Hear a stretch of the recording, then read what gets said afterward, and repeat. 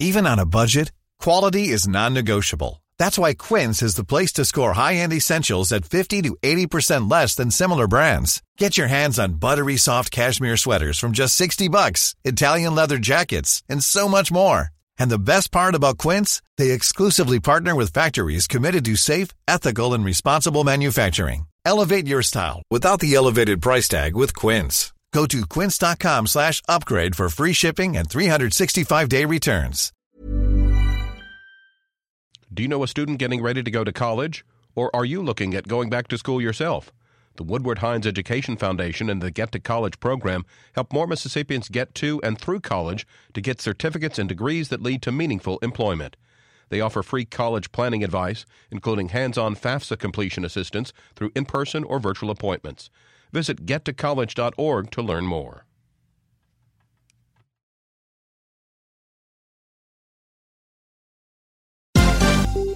This is MPB News. Hi, this is Karen Brown. Thanks for checking out the Mississippi Edition podcast. If you like what you hear, click subscribe, hit like, or leave us a comment if your app has that feature. Then find other MPB podcasts by searching MPB Think Radio on your favorite podcasting platform. Thanks.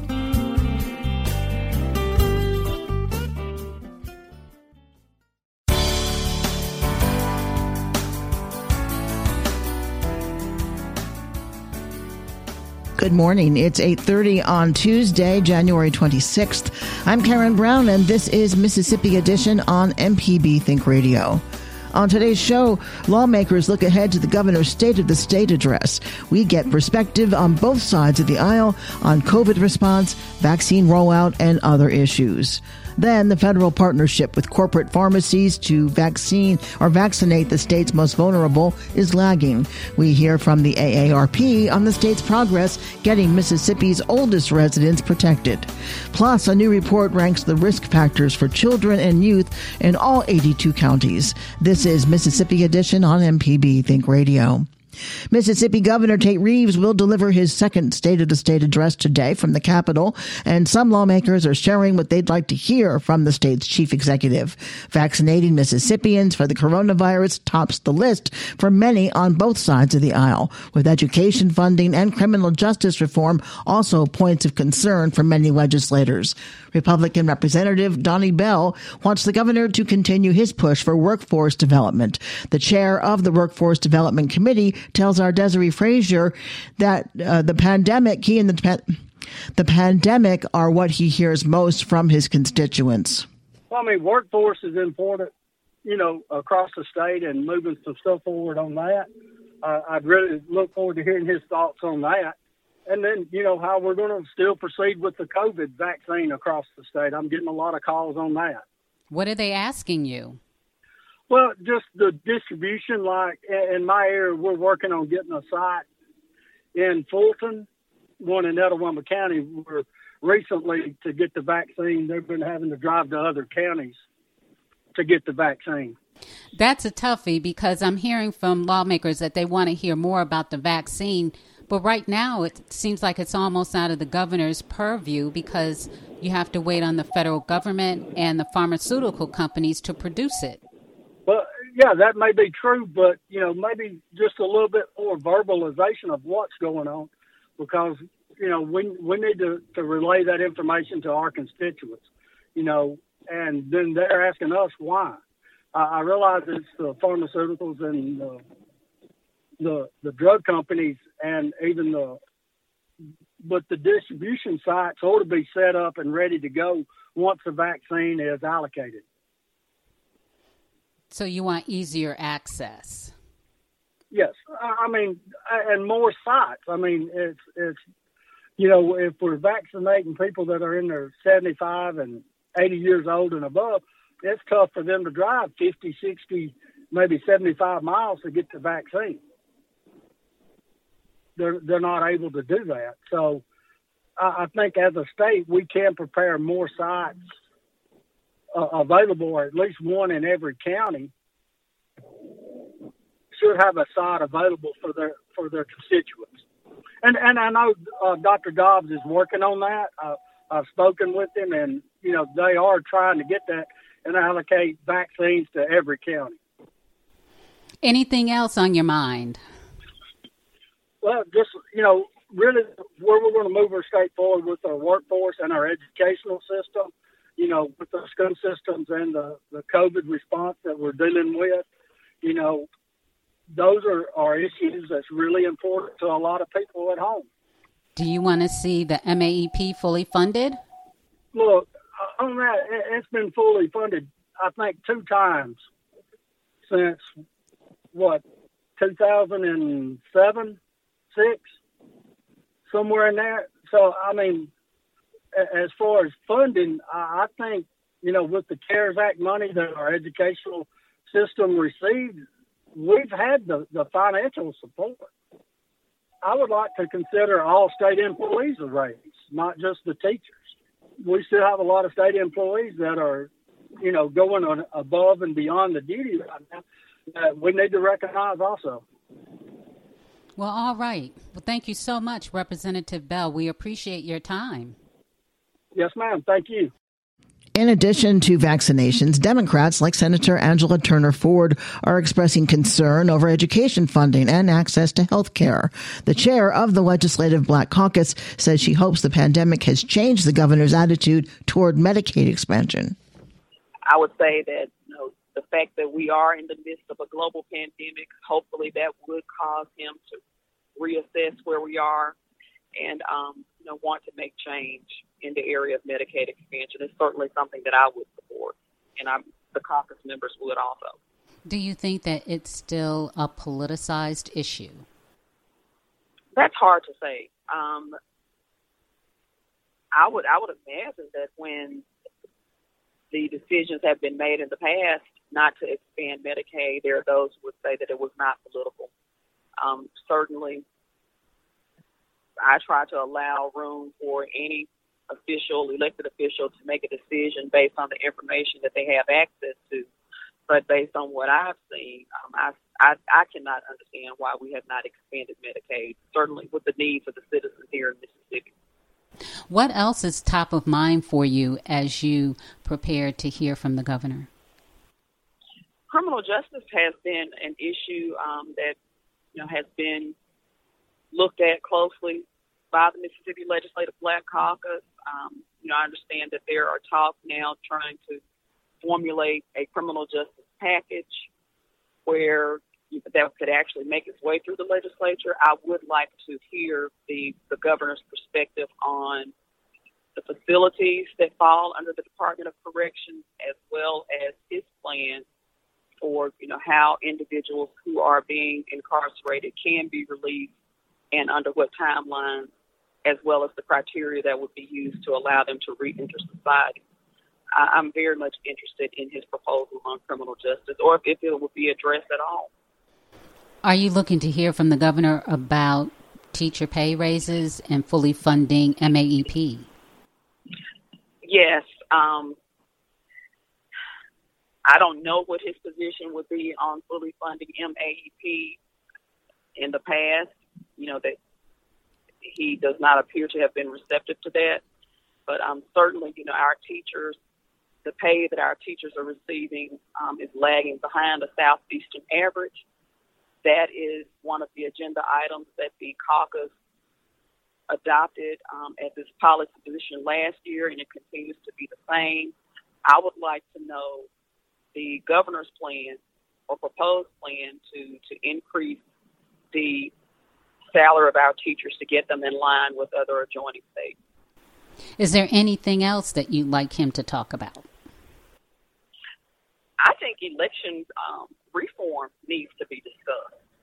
And I know that he's taken a position in the past that, we will not have early voting here in the state of Mississippi or, something along those lines. But we don't know what's coming. From what I'm hearing, this is not the last global pandemic that we will experience. It's just time to move Mississippi forward in terms of election reform. And I would like to hear his proposed plan for where he sees the state of Mississippi relates to elections.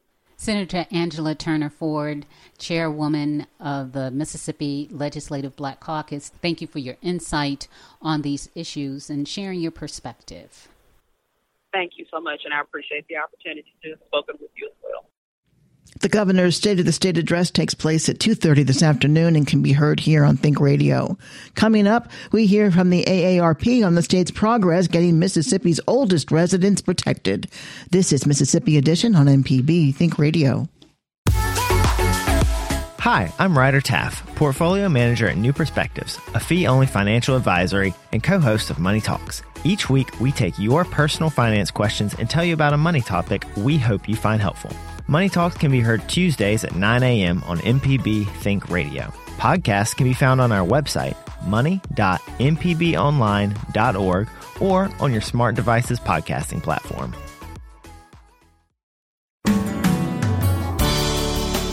This is Mississippi Edition on MPB Think Radio. Earlier this month, Governor Tate Reeves expanded vaccine eligibility to Mississippians 65 and older, citing the high risk of severe outcomes from COVID-19.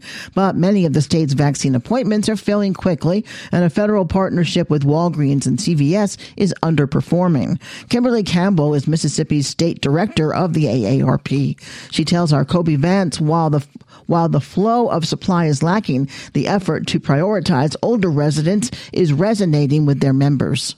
Some of our holdup in the state has been our production, and we want to first say it's not a knock against our governor or any of our state officials. We really think the governor has really been trying to move this train.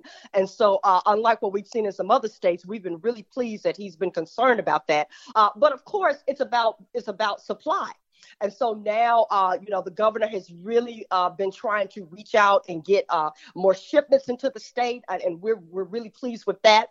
And so we want to continue to encourage him and support him in getting more vaccine to the state of Mississippi so that we can move these appointments along. And I think what we've seen we've also been hearing people that they've had concerns about trying to make appointments, getting online, and that's one of those things where unfortunately that's going to happen. Is the AARP doing anything to help make that more accessible? Actually, yes. Now, we don't have websites for you to register through us. What our thing has been is that, one, working with Congress and really pushing Congress to, put protocols in place and really, move the shipments to the states and really provide funding to kind of ramp up production and get more vaccine supply to the states. Here in Mississippi, we only have so many vaccines. And you were mentioning earlier, the governor's made some significant decisions over the past few weeks.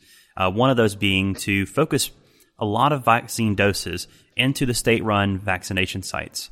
Now, there's 19 of those across the state, but right now that means that some people are having issues getting there, finding transportation to be able to go there and get vaccinated. Are there any programs out there that seniors in Mississippi can look towards to see if they to help them in that process of getting vaccinated? If anybody would really stay up to date with the State Health Department website, they give out almost timely information daily. But that's also something that we're asking is that, when we say funding, we want funding not only for the vaccine and production, but this is a part of it as well, to really provide those protocols and those measures to make sure that we have enough sites. Can we open up even more sites? Are there areas to where we don't have enough sites for, however many mile radius? We want to make sure that we can have sites available as much as possible and make sure that people also have the transportation to getting to those sites as well. Now, earlier you talking about how some states have not opened up beyond just 80 plus. The governor received some criticism whenever he made the changes to go 65 and older and anybody with health conditions that is over the age of 18. Does that take away, whenever the state expanded that much that quickly, does that take away some of the appointments that 75 plus were hoping to get? That just adds extra competition, making it harder for them to get vaccinated?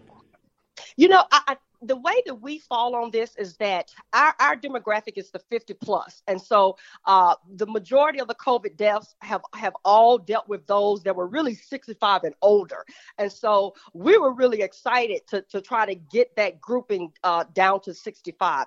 Now, we do have concerns about some of our long-term care facilities, making sure that they have the vaccine. And that's been, a little different of a protocol. That's been some federal government contracts, with, some of the drugstores. And so that's a little bit different. And I think the governor has been concerned about that as well. And they're trying to make sure that they can really move on and make sure that our long-term care facilities are getting all the vaccinations that they need.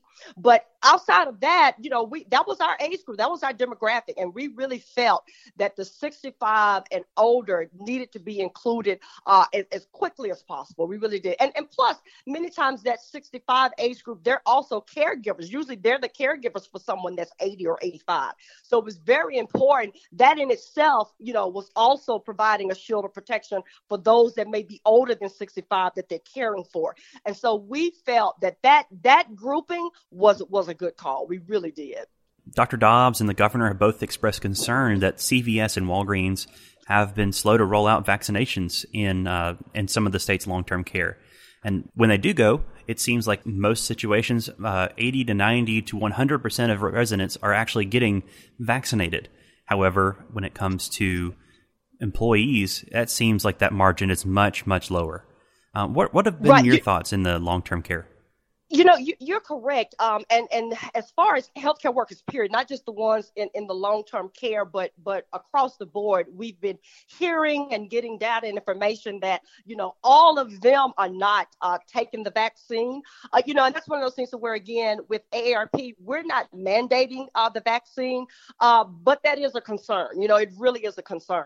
But another place that I agree with Dr. Dobbs and the governor is that, in some of the other states, they were kind of waiting. They were giving a long pause to make sure that all healthcare workers, got theirs first before they started rolling out to the other demographics. I did appreciate at one point where our governor was like, we've waited long enough. And so if they want to get it, they can get it. But we need to move this out. We need to make sure that our older Mississippians get get the vaccine if they want it. And so it's one of those things where I felt we could not continue to wait for them. We do encourage them. We think that that's just another layer of protection, not only for them, but for the people that they care for. If you're working in a long-term care facility, again, nationally, we've lost about 110,000 nursing home residents and staff have died from COVID-19. That is a tremendous issue across the country. That is tremendous. And so we would encourage those to really, search within yourselves and think, I took an oath to do no harm and to care for others. This is a part of that. So we would really encourage them to get their vaccine. Kimberly Campbell is State Director for the Mississippi AARP. Thank you for your time. Thank you so much. Coming up, a new report ranks the risk factors for children and youth in all 82 counties. This is Mississippi Edition on MPB Think Radio. On Southern Remedy Healthy and Fit, you get information about foods you should eat to stay in good health and tips on how to stay active. I'm Dr. Josie Bidwell, host of Southern Remedy Healthy and Fit, and Associate Professor of Preventive Medicine at the University of Mississippi Medical Center. Listen to the show every Monday at 11 or subscribe to the podcast by searching for Southern Remedy with your preferred podcasting app.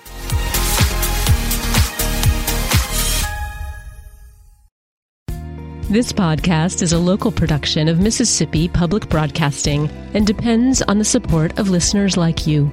If you can, please donate today at mpbonline.org. And thanks.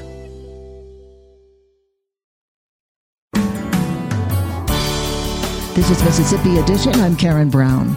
A new statewide report is assessing risk factors and protective factors for Mississippi's children and youth. The Risk and Reach report from the Children's Foundation of Mississippi identifies the needs of children and youth as well as the available opportunities in each of the state's 82 counties, giving each county a low to high risk score. According to the report, 14 counties are considered high risk. Linda Southward, Executive Director of the Children's Foundation of Mississippi, shares the purpose of the report and its findings. The idea of Mississippi having its own risk and reach report really began before the COVID-19 pandemic, and for the most part depicts data before the onset of the pandemic. But it is important to note that because the pandemic has certainly reinforced the important recognition of the interdependence among individuals, families, communities, and the needs to work together, having this report released during this time is, I think, a clarion call for people across our state to look at where the needs of children are by county. How is this report different from the Kids Count report? This report is different because what it really does is assign each county a risk level. The previous Kids Count reports really looked at indicators within each county. But our colleagues at the Social Science Research Center at Mississippi State University went through various algorithms based upon the Louisiana Tulane University Risk and Reach report that was done a few years ago. And so they were able to take a look at the 16 indicators and come up with a score based upon these risk indicators to determine where each county in Mississippi lies across the continuum. So it was divided into low risk to low to moderate risk, to moderate to high, and then high risk counties. Before we get on to the counties, let me ask, tell us about some of the indicators. Are they the same as what we see in the Kids Count report? Yes, many are the same. When we look at unemployment rate, percent of children under 5 living in poverty, percent of low birth weight babies, but then there are high school graduation rates, etc., children in foster care, but there's some that are a little different as well. And it was based upon where we could get county level or data provided by agencies or publicly available data, so that you could compare oranges and oranges, if you will, or apples to apples across counties. Now, does this report also include remedies?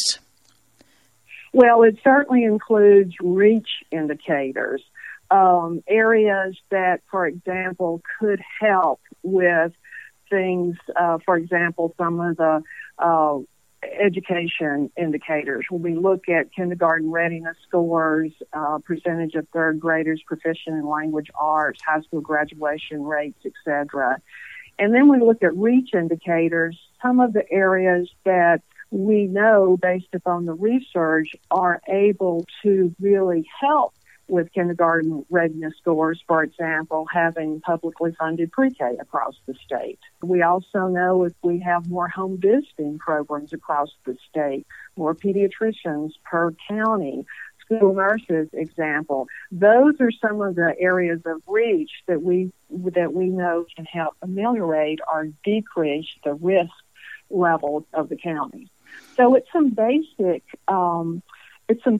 services, and it's some basic risk indicators. And we really just wanted to take a look at this, and so that people within the community, whether it's within the schools, within social service organizations, business leaders, also our policymakers, can take a look to see where children are in Mississippi based upon these counties.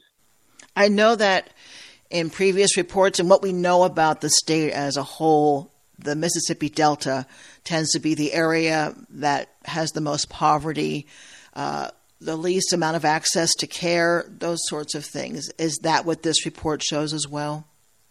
Well, yes, there are definitely, when you look at the rankings by the state, you will see many counties in the Mississippi Delta, but you will also see counties, and again, depending upon which indicator, for example, in southwest Mississippi, there are other counties, depending again upon which indicator you take a look at.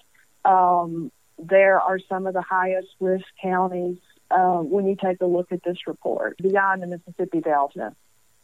What are the counties that lead the state in regard to the most risk for children's well-being? The ones that lead the risk are there's Adams, Claiborne, Kahoma, Holmes, Humphreys, Jefferson, LaFleur, Pike, Scott, Tunica, Walthall, Washington, Wilkinson, and Yazoo. That's quite a few counties. And the ones with the least amount of risk do they tend to be counties where the head of household is making more money? Well, when you look at employment, et cetera, and you also look at a tax base. So the lowest risk, according to this report, with the indicators that we used are Carroll, DeSoto, Jackson, Lafayette, Lamar, Madison, Oktibbeha, Rankin, Smith, and Union counties. And again, it's not just one risk factor that goes into this. This is a combination of risk factors. All right. Where can people see this report? They can go to the Children's Foundation website, which is childrensfoundationms.org. And again, this is the Risk and Reach Report, Opportunities for Children, Youth, and Communities. We've been speaking with Dr. Linda Southward. She is the Executive Director of the Children's Foundation of Mississippi. Dr. Southward, thank you so much. Thank you, Karen. It's a pleasure. This has been Mississippi Edition on MPB Think Radio. Thanks for listening to the Mississippi Edition podcast from MPB News and MPB Think Radio. Don't forget to subscribe if you haven't already, and if your app lets you, leave a comment or review. We really do appreciate it. Remember, you can always get in touch with MPB News on Facebook and Twitter, and fresh episodes of the podcast are posted every weekday morning. I'm Karen Brown. Thanks for listening. This is Mississippi Edition from MPB Think Radio.